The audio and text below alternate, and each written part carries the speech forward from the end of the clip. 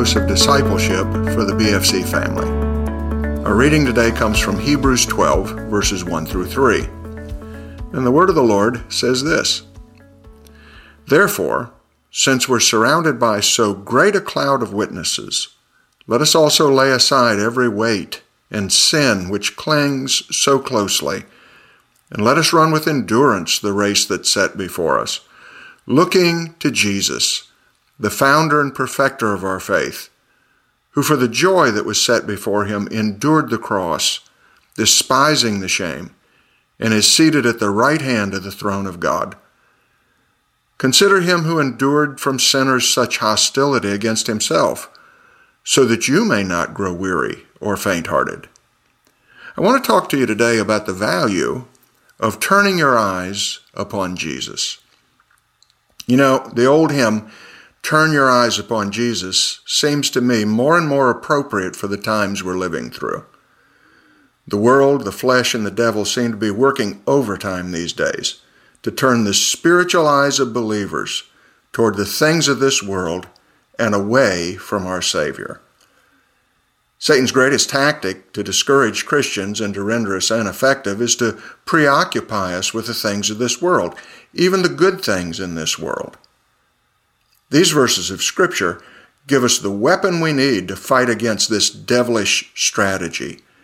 Turn your eyes upon Jesus.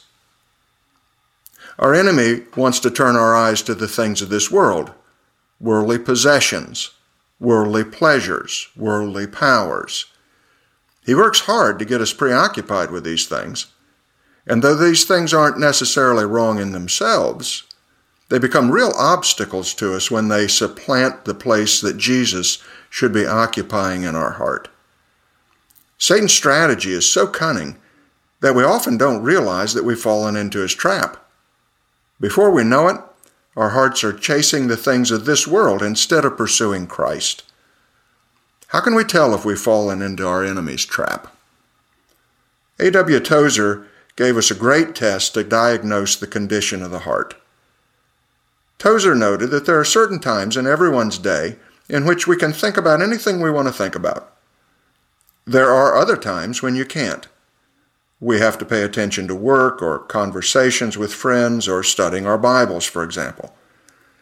But outside of that type of thing, there are multiple times in everyone's day when we can put our minds on whatever we want to.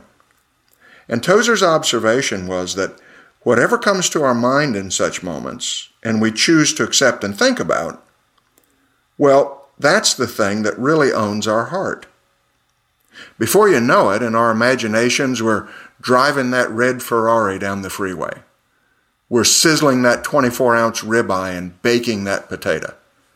We're getting all self-righteous about the latest outrage we've just seen on the news. When those things pop into our minds, and we choose to give our minds to them, that's what owns our heart, despite all of our protests to the contrary. Satan has hooked us, and he is very slowly reeling us in. So how can we fight back? How do we escape once we've fallen into his trap? Well, here are a few practical suggestions. First, recognize that you're ensnared. Notice how often in the day your mind is going toward the worldly things, and pay attention to how much time you're giving to thinking about those things. The first step is to recognize that you've got a problem. Secondly, consciously refuse to cooperate with the enemy of your soul. Turn your eyes upon Jesus. You might literally begin humming that old hymn to yourself, reflecting on its words and their meaning as you hum. Memorize some scripture to bring to mind instead of thinking about your idol. Hebrews 12, 1 through 3, the verses we have before us today, would be a good place to start. Train yourself to immediately begin talking to Jesus in your mind about this problem every time you notice it happening. Ask for his help to defeat the enemy. Commit to memory what the Bible says about Jesus so that you can pull those things out and meditate on them when you're under attack. Don't let Satan have the upper hand in your mind any longer. Cancel the ground you've surrendered to him and turn your eyes upon Jesus. Now, this will be a real struggle for you at first, I can promise you.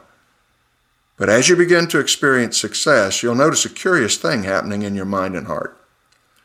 In the words of that old hymn, you'll notice that the things of earth will grow strangely dim in the light of His glory and grace.